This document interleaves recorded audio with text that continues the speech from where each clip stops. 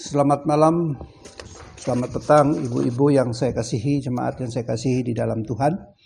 Kita bertemu lagi dalam kebaktian Persatuan Kaum Perempuan pada hari ini. Sebelum kita memulai segala sesuatu, mari kita bersama-sama bersatu hati menghadap Tuhan di dalam doa untuk kebaktian kita ini. Mari kita berdoa. Bapa di sorga, terima kasih atas penyertaan-Mu kepada kami mulai dari pagi hari, siang, sore, sampai dengan petang hari ini, di mana Tuhan memberikan kesempatan kepada kami hidup. Bersama-sama kami akan datang dalam kebaktian di petang hari ini, memuji dan membesarkan nama Tuhan, serta mendengar sebagian daripada firman-Mu. Untuk itu Bapa, tuntunlah kami dalam kebaktian di hari ini, biarlah kebaktian ini boleh jadi dalam nama Bapa, Putra, dan Roh Kudus. Amin. Mari sama-sama kita menyanyi dari Kidung Jemaat 17 baitnya yang pertama.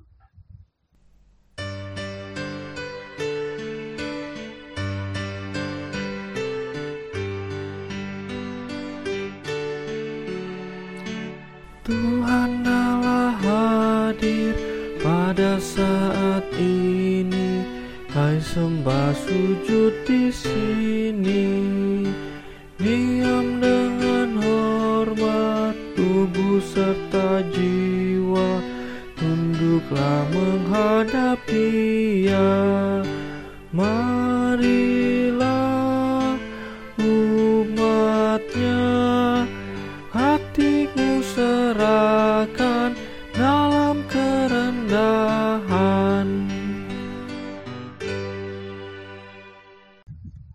Mari bersama-sama kita membaca Amsal pasal 3 ayat 9 dan ayatnya yang ke-10. Muliakanlah Tuhan dengan hartamu dan dengan hasil pertama dari segala penghasilanmu. Maka lumbung-lumbungmu akan diisi penuh sampai melimpah-limpah, dan bejana pemerahanmu akan meluap dengan air buah anggurnya.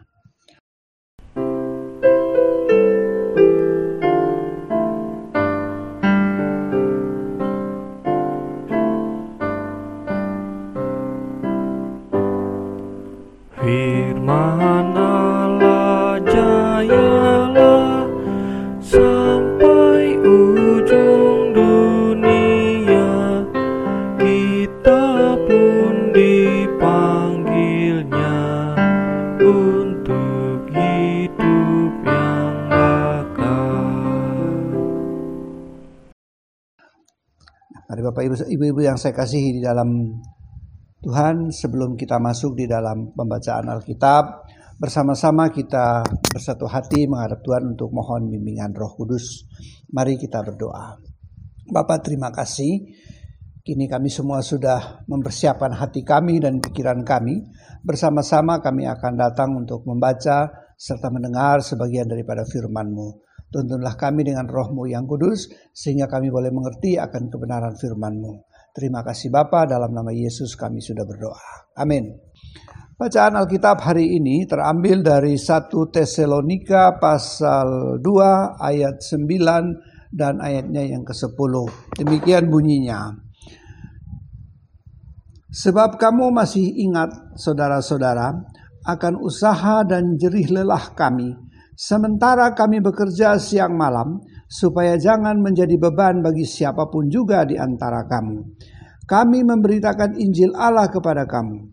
Kamu adalah saksi, demikian juga Allah, betapa saleh dan adil dan tak bercacatnya kami berlaku di antara kamu yang percaya. Sampai sedemikian jauh pembacaan firman Tuhan. Terpujilah Kristus. Hosiana. Hosiana, Hosiana, Hosiana.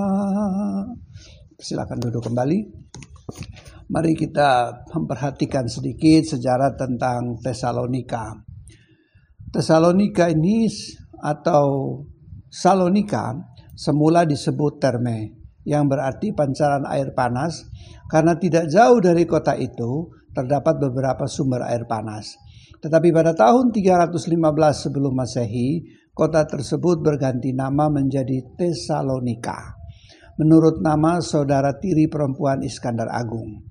Ketika Roma menaklukkan Makedonia pada tahun 168 sebelum Masehi, Tesalonika menjadi ibu kota seluruh provinsi Makedonia. Nah, pada zaman Paulus, Tesalonika adalah sebuah kota pelabuhan dan pangkalan angkatan laut yang paling penting di Yunani Utara. Kota Tesalonika sampai dewasa ini masih ada, hanya sekarang bernama Tesaloniki. Kalau dulu Tesalonika, sekarang namanya Tesaloniki. Nah, sekarang ini telah berkembang menjadi sebuah kota industri dan perdagangan yang penting di Yunani modern. Dari segi penduduk, Tesalonika mempunyai urutan yang kedua setelah Athena. Nah, selama Perang Dunia I oleh tentara sekutu, Tesalonika dipakai sebagai pangkalan yang strategis dalam Perang Dunia. Nah, dalam Perang Dunia Kedua, kota ini dikuasai oleh tentara Jerman dan kurang lebih 60.000 penduduk Yahudi telah dibuang dan dibunuh. Itu sedikit tentang kota Tesalonika atau yang sekarang bernama Tesaloniki. Kita memperhatikan bacaan kita tadi, sebab kamu masih ingat akan usaha dan jerih payah kami, sementara kami bekerja siang malam, supaya jangan menjadi beban bagi siapapun juga di antara kamu. Kami memberitakan Injil Allah kepada kamu.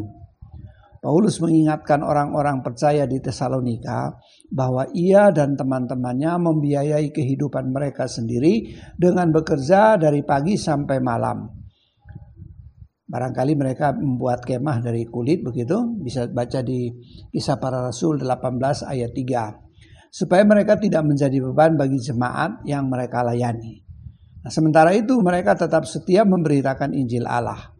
Cara kerja mereka itu bukan saja memperlihatkan keinginan untuk tidak bergantung dalam hal keuangan kepada mereka yang dilayani. Hal itu juga untuk membedakan bagi para pemberita agama pada waktu itu, serta menunjukkan suatu teladan yang baik kepada orang-orang yang telah bertobat. Nah, dalam ayat 9 ini bukan maksud Paulus bahwa seorang pendeta tidak boleh menerima gaji atau honor. Demikian pula penatua jemaat, tidak demikian. Dan kita harus bekerja di tempat lain, khususnya bagi pendeta.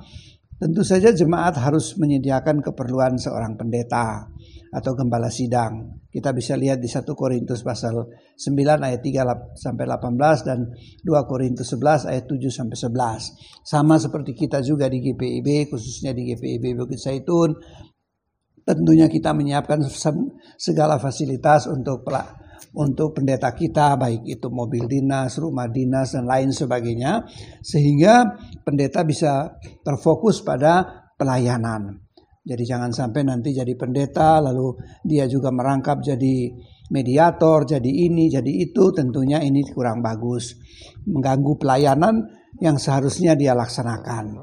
Nah, itu hal yang dikatakan Paulus ketika itu jemaat mula-mula. Nah, sekarang kita sudah zaman modern, tidak mungkin kan kalau pendeta pelayanan di Gresik atau di Sidoarjo dia harus jalan kaki dari Surabaya sampai ke sana, kan tidak mungkin. Oleh karenanya kita jemaat menyiapkan semua fasilitas untuk kepentingan pelayanan, baik kepada pendeta, penatua, diaken dan juga tentunya jemaat maupun pelkat-pelkat, kita menyiapkan itu semua.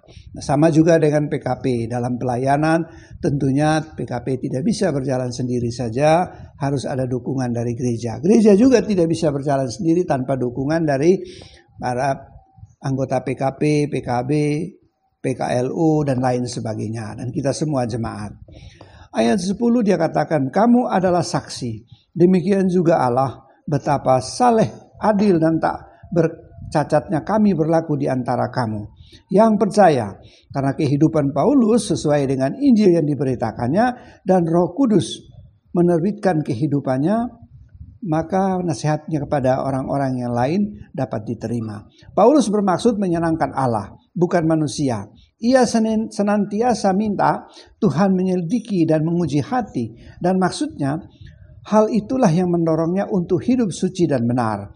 Tidak seorang pun di antara anggota jemaat dapat menuduh Paulus memberi teladan buruk.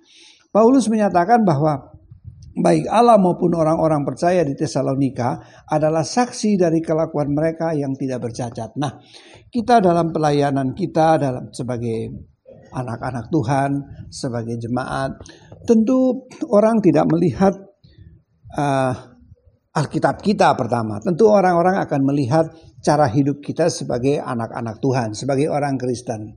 Kalau kita sebagai orang Kristen dengan tetangga sendiri saja setiap waktu kita terjadi konflik, terjadi masalah terus-menerus, lalu bagaimana kita bisa menjadi orang-orang Kristen atau menjadi saksi-saksi Kristus yang baik dan benar? Nah, itu yang dimaksudkan Paulus, supaya kita ini menjadi orang Kristen bukan soal lambang-lambang kita pakai salib yang besar atau kemana-mana tenteng-tenteng Alkitab supaya orang tahu kita orang Kristen. Bukan hanya itu saja, itu juga salah satu yang baik.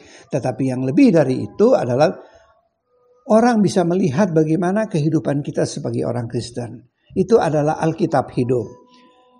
Ibu-ibu yang saya kasihi di dalam Tuhan, sekarang keadaan kita masih dalam keadaan ekonomi yang tidak menentu diakibatkan oleh COVID. Saya kemarin baru selesai suntik COVID suntik vaksin begitu, supaya biar tidak kena COVID. Itu oleh pemerintah juga tidak bayar. Nah, kita sekarang ini menghadapi keadaan rumah tangga kita yang cukup riskan, bisa terjadi masalah. Terjadinya masalah itu karena apa? Karena beberapa hal. Di antaranya yang paling bikin repot itu adalah masalah ekonomi. Tentunya ibu-ibu, para istri tidak menuntut yang macam-macam dari suami, tidak menuntut mobil BMW yang baru, rumah gedung yang megah-megah dan lain sebagainya, tetapi paling tidak ada persatuan dan kesatuan di antara keluarga, khususnya suami dan anak-anak. Bisa memberikan satu kekuatan kepada keluarga sehingga membangun keluarga itu yang baik dan benar dalam keadaan yang sulit. Mungkin ada di antara ibu-ibu yang suaminya mungkin di PHK atau dirumahkan, atau mungkin sekarang itu pendapatannya tidak seperti dulu lagi. Kalau dulu 1 bulan mungkin bisa dapat uang 20 juta, kalau sekarang mungkin hanya 3-4 juta, sedangkan kebutuhan begitu besar. Nah, ini bisa menimbulkan masalah, bisa menimbulkan konflik di dalam rumah tangga kalau kita masing-masing, baik ibu-ibu, suami maupun anak-anak, tidak begitu memperhatikan keadaan ini. Nah, marilah kita bersama-sama, baik dalam keadaan suka maupun duka, kita selalu ada punya satu persatuan dan kesatuan di antara keluarga. Dari skop yang paling kecil, akhirnya kita bisa hidup menjadi skop yang lebih besar. Sehingga dimanapun kita berada, kita ini menjadi cahaya bagi orang lain. Kita menjadi garam bagi dunia. Hidup memang sulit. Bagaimana tidak sulit? Hari sudah sore, sudah mau sore, kita belum tahu apakah suami pulang bisa bawa uang untuk beli beras, sedangkan anak-anak butuh makan dan lain sebagainya, butuh ini, butuh itu, sehingga membuat kita tidak rasional lagi. Bisa saja timbul pertengkaran dalam masalah ini.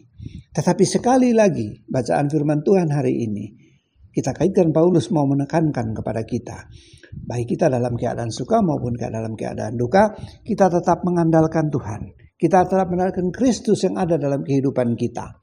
Karena salah satu tanda kedewasaan seseorang adalah mampu membiayai kebutuhannya sendiri dan mampu memanage keadaannya, baik dalam keadaan sulit maupun dalam keadaan yang tidak sulit. Nah, Rasul Paulus memberikan teladannya bahwa ia bekerja siang malam untuk memenuhi kebutuhannya agar ia dan rekan-rekan sepelayanannya tidak menjadi beban bagi jemaat. Ini konteks bacaan kita ya. Kemandirian dalam pelayanan merupakan cermin kasih Allah yang memelihara dan memberkati hamba-hambanya. Kita semua adalah hamba Tuhan. Nah, seni berpelayanan adalah kemampuan seseorang bertahan dalam derita tanpa meminta-minta, apalagi bikin wajah memelas minta belas kasihan orang. Bekerja keras ciri pelayanan yang tangguh, membuatnya menjadi pelayan yang disegani dan dihormati. Dan kita juga menghormati sesama kita. Kita bisa tahu bagaimana keadaan sekarang sudah kurang lebih 1 tahun ya, keadaan ekonomi kita ini tidak menentu. Tetapi yakin dan percaya bahwa ini adalah bagian peringatan Tuhan yang sangat luar biasa kepada kita, supaya kita siap untuk menghadapi satu masalah atau masalah lain yang mungkin akan terjadi lebih besar dari ini. Karena Tuhan sudah menyiapkan kita. Kita sebagai anak-anak Tuhan, Tuhan mempersiapkan kita dengan berbagai macam cara. Cara yang enak maupun cara yang tidak enak. Tuhan mempersiapkan kita. Oleh karenanya, mari kita semua mempersiapkan hati kita dengan menghadapi semua tantangan hidup. Karena memang hidup adalah perjuangan. Kita harus berjuang menghadapi kehidupan. Semua kita dalam keadaan sulit. Baik orang kaya maupun orang miskin juga semua dalam keadaan sulit. Mungkin saudara bisa berkata, wah kalau orang kaya mungkin dia mengalami kesulitan dalam hal lain, tapi untuk biaya kehidupan sehari-hari mungkin tidak ada masalah. Bagi kita yang miskin ini, wah kita repot semua. Tapi saudara harus yakin dan percaya bahwa Tuhan tidak menciptakan kita untuk menjadi pengemis. Tuhan tidak menciptakan kita untuk menjadi orang yang tidak benar. Tuhan memberikan roh kebenaran dan roh keberanian kepada kita untuk menghadapi kehidupan atau tantangan hidup yang demikian berat. Berat atau ringan tergantung bagaimana kita memanage atau kita mengatur kehidupan kita. Memang khususnya bagi ibu-ibu sangat berat sekali untuk mengatur keadaan. Kalau keadaan normal mungkin 1 minggu uang belanja bisa 2,5 juta, 3 juta. Ibu-ibu tidak terlalu berat. Sekarang ini tidak mungkin. Mungkin seminggu punya uang hanya 500.000, harus bagi untuk 7 hari. Bagaimana ini? Sulit kan? Tetapi apapun itu, yakin dan percaya bahwa Tuhan tidak pernah meninggalkan kita. Tuhan selalu ada, selalu hadir di tengah-tengah kehidupan kita. Maka dari itu marilah kita membuka hati dan pikiran kita. Bersama-sama ibu, bapak, anak-anak, satu keluarga. Janganlah karena kita sudah dalam keadaan susah, terjadi lagi masalah di dalam rumah tangga. Kalau sudah susah dan terjadi juga masalah dalam rumah tangga, bagaimana berkat Tuhan bisa datang kepada kehidupan kita? Nah, kita tetap akrab, kita tetap bersatu padu dalam menjalani kehidupan ini. Itu pesan yang diberikan oleh firman Tuhan hari ini. Tapi sekali lagi saya tekankan di sini bahwa Tuhan tidak pernah memberikan roh ketakutan kepada kita. Tuhan memberikan roh keberanian kepada kita. Supaya kita berani menghadapi kehidupan seperti apapun keadaannya. Kita semua sulit. Mungkin saudara melihat bahwa, oh ya keluarga sana enak. Yang sana juga melihat situ enak. Bolak-balik dalam khotbah saya selalu katakan kan, bahasa Belanda klasiknya bilang, wong urip kuwi sawang sinawang. Orang hidup itu sawang sinawang. Si A melihat enak, si B enak, si C terus saja demikian. Tetapi belum tentu. Tapi kenapa mereka bertahan hidup? Ya karena mereka juga mengandalkan Tuhan. Kita semua mengandalkan Tuhan.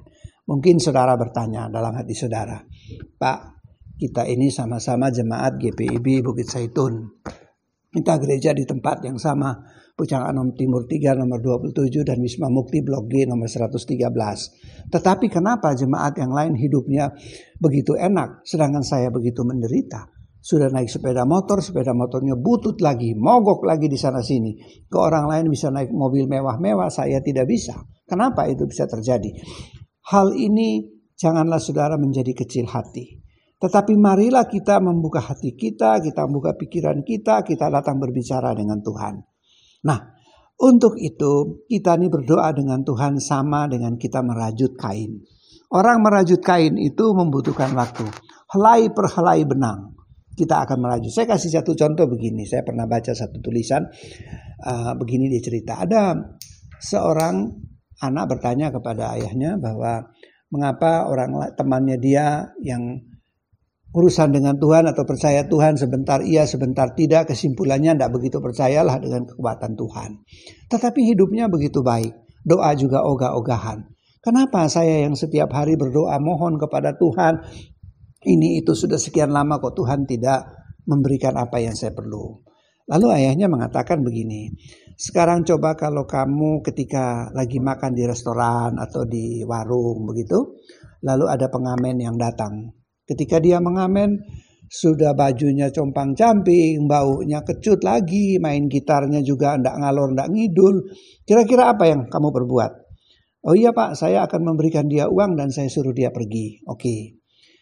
Ketika lain waktu di hal yang sama, lalu ada pengamen atau penyanyi yang datang dengan baju yang baik, baunya juga tidak menyengat, yang tidak baik punya, suaranya juga bagus, main gitarnya juga bagus. Apa yang kamu lakukan terhadap pengamen itu? Ya saya akan suruh dia nyanyi terus Pak, biar saya bayar mahal enggak apa-apa, yang penting dia bisa nyanyi. Ya begitu ya. Oke, kalau begitu. Sama juga dengan Tuhan. Ketika kita datang kepada Tuhan, kita berdoa kepada Tuhan. Tuhan begitu rindu untuk mendengar suara kita. Rindu Tuhan akan mendengar suara kita. Apa yang terjadi ketika kita nyanyi lama atau kita berdoa lama? Tuhan akan memberikan yang lebih besar kepada kita. Sama seperti kita memberikan kepada pengamen tadi.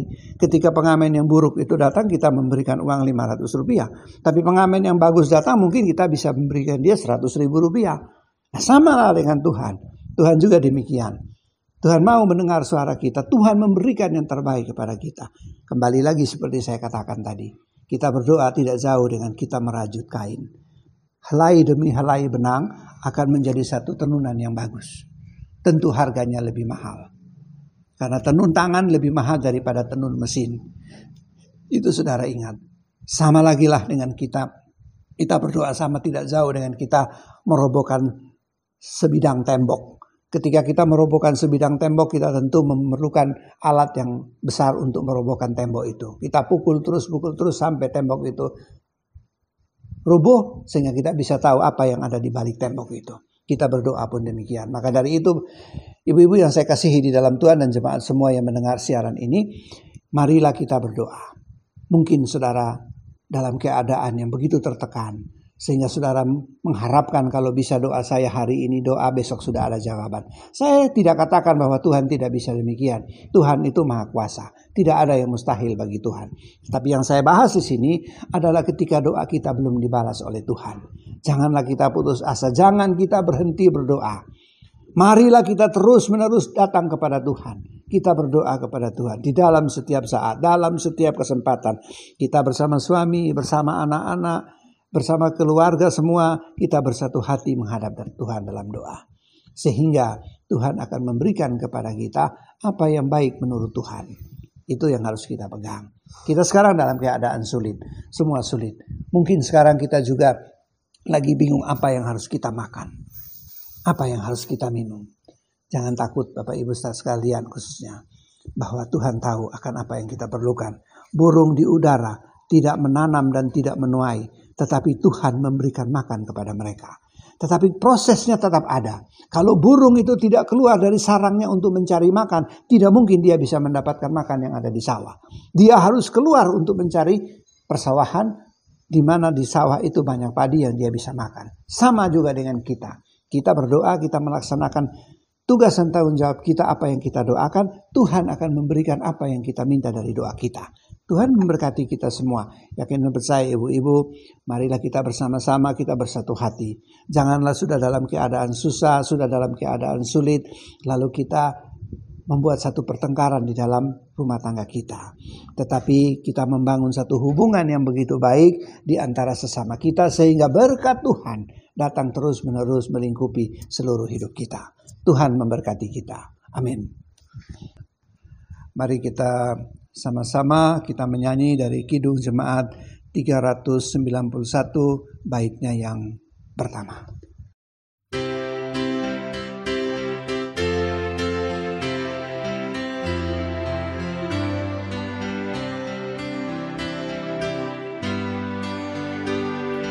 Puji Tuhan, haleluya. Puji Tuhan, haleluya. Kini dan selamanya. Amin. Mengapa orang Kristen harapanmu lemah? Tuhanmu berkuasa di atas dunia. Puji Tuhan, haleluya. Puji Tuhan, haleluya.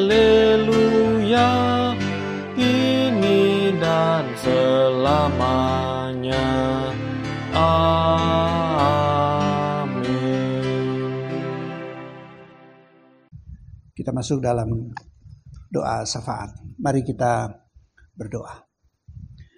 Bapa di surga, terima kasih atas sapaan firman-Mu yang begitu indah, yang sudah kami sama-sama membaca dan mendengarnya.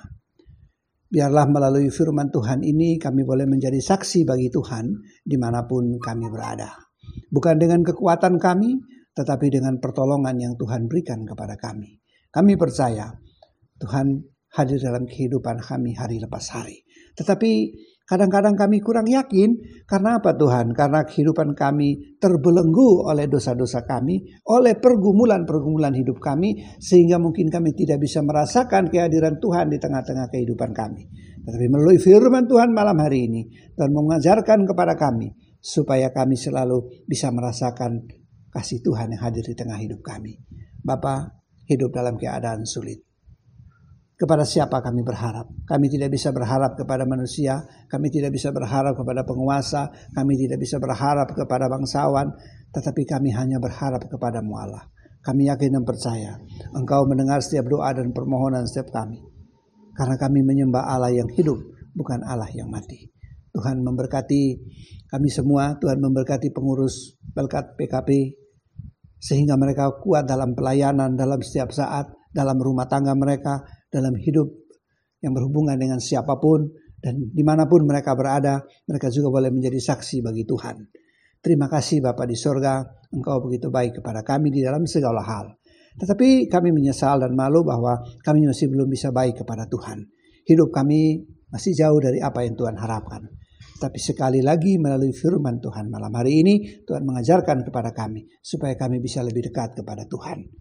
Walaupun keadaan kami dalam keadaan yang sulit. Sulit atau tidak sulit, kami tetap datang kepada Tuhan. Terima kasih Bapak, di malam berbahagia ini kami juga mau mendoakan untuk gereja kami GPIB Bukit Zaitun.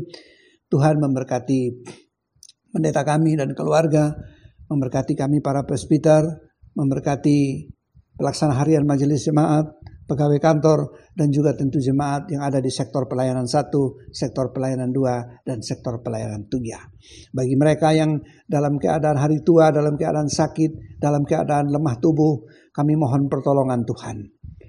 Tuhan kiranya memberkati setiap obat-obatan yang diminum oleh mereka, peralatan yang dipakai.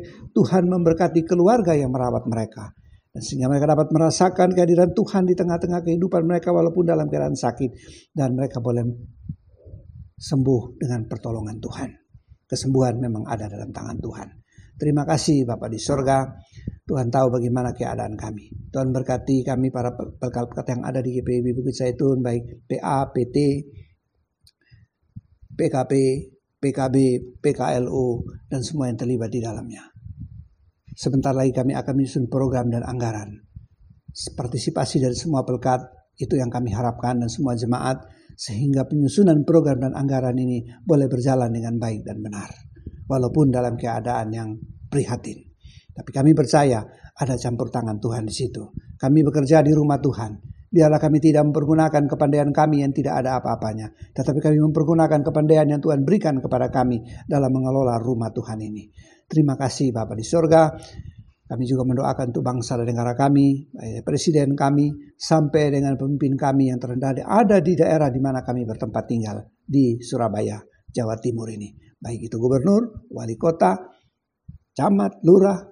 Tuhan berkati mereka semua, Tuhan memberkati para medis, Tuhan memberkati dokter-dokter, Tuhan memberkati obat-obatan segalanya yang dipakai untuk penyembuhan COVID-19 ini. Sehingga melaluinya kesembuhan itu boleh terjadi dan ekonomi bisa berjalan kembali seperti sedia kala. Terima kasih Bapa di sorga. Tuhan tolong kami supaya kami kuat untuk menghadapi tantangan hidup yang demikian berat. Sekali lagi Engkau yang menjadi harapan kami. Bapa, malam telah menjadi bagian kami. Sebentar kami akan mengakhiri semua kegiatan kami di malam hari ini. Tuhan menyertai kami, biarlah kami boleh beristirahat dengan tenang dan dengan kuasa serta pertolongan dan kehendak Tuhan. Kami boleh bangun di pagi hari sehingga kami dapat melihat hari yang baru penuh dengan sukacita dan kebenaran dalam kasih Kristus. Terima kasih Bapa, dalam pengasihan-Mu kami mohon, dengarlah doa kami. Peliharalah kami dalam Kristus Tuhan dan Juru Selamat kami yang sudah mengajar kami berdoa. Bapa kami yang ada di sorga, dikuduskanlah namamu. Datanglah kerajaanmu, jadilah kehendakmu di bumi seperti di sorga. Berilah kami pada hari ini makanan kami yang secukupnya, dan ampunilah kami akan kesalahan kami, seperti kami juga mengampuni orang bersalah kepada kami. Janganlah membawa kami ke dalam pencobaan, tapi lepaskanlah kami daripada yang jahat.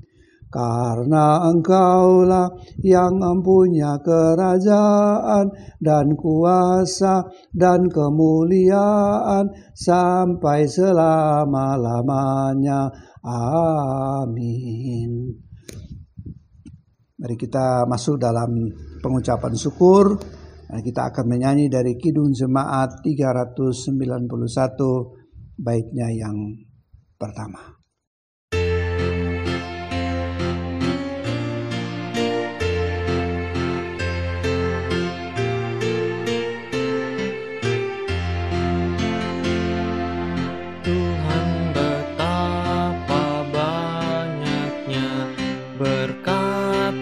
Kau beri teristimewa rahmat-Mu dan hidup abadi. Terima kasih ya Tuhanku atas keselamatanku, padaku telah Kau beri bahagia abadi. Mari kita masuk dalam doa persembahan. Mari kita berdoa. Tuhan, terima kasih atas kesempatan yang sudah Tuhan berikan kepada kami, sehingga kami pun boleh memberikan persembahan. Persembahan yang kami berikan ini tentunya dari Tuhan juga. Biarlah Tuhan memberkati setiap tangan yang menjalankan apa yang seharusnya dijalankan oleh persembahan ini, sehingga melalui persembahan ini pelayanan boleh berjalan dengan baik dan benar. Tuhan memberkati semua yang mengurus persembahan ini. Terima kasih Bapa, dalam nama Tuhan Yesus kami sudah berdoa. Amin. Baik, ibu-ibu sekalian yang saya kasihi di dalam Tuhan, kita sudah sampai di ujung pertemuan kita di malam hari ini. Kita akan masuk dalam pengutusan, tapi untuk itu kita bersama-sama akan menyanyi dari Gita Bhakti 114, baitnya yang pertama.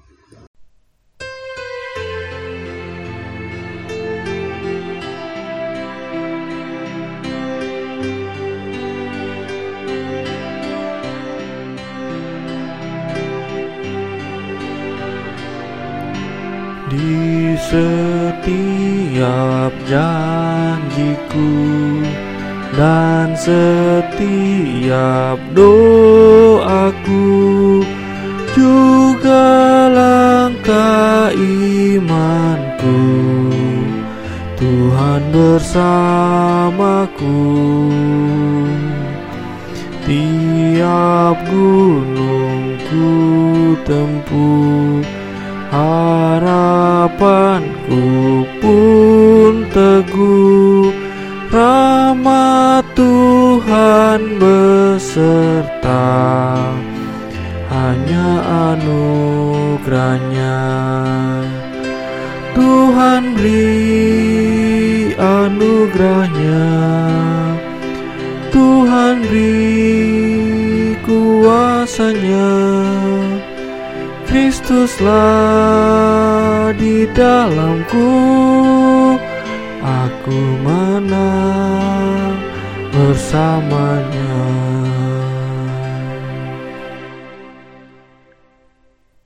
Oke, kita sudah sampai di ujung pertemuan kita di hari ini. Arahkanlah hati dan pikiranmu kepada Tuhan, serta terimalah berkat-Nya. Bapa, terima kasih atas penyertaan-Mu kepada kami dalam ibadah di malam hari ini. Sebelum kami berpisah satu dengan yang lain, kami ingin berkat dari Tuhan. Tuhan memberkatinya. Kasih karunia, rahmat dan damai sejahtera dari Allah Bapa kita dan dari Tuhan Yesus Kristus menyertai saudara-saudara sekalian sekarang, kekal sampai selama-lamanya. Amin. Amin. Amin.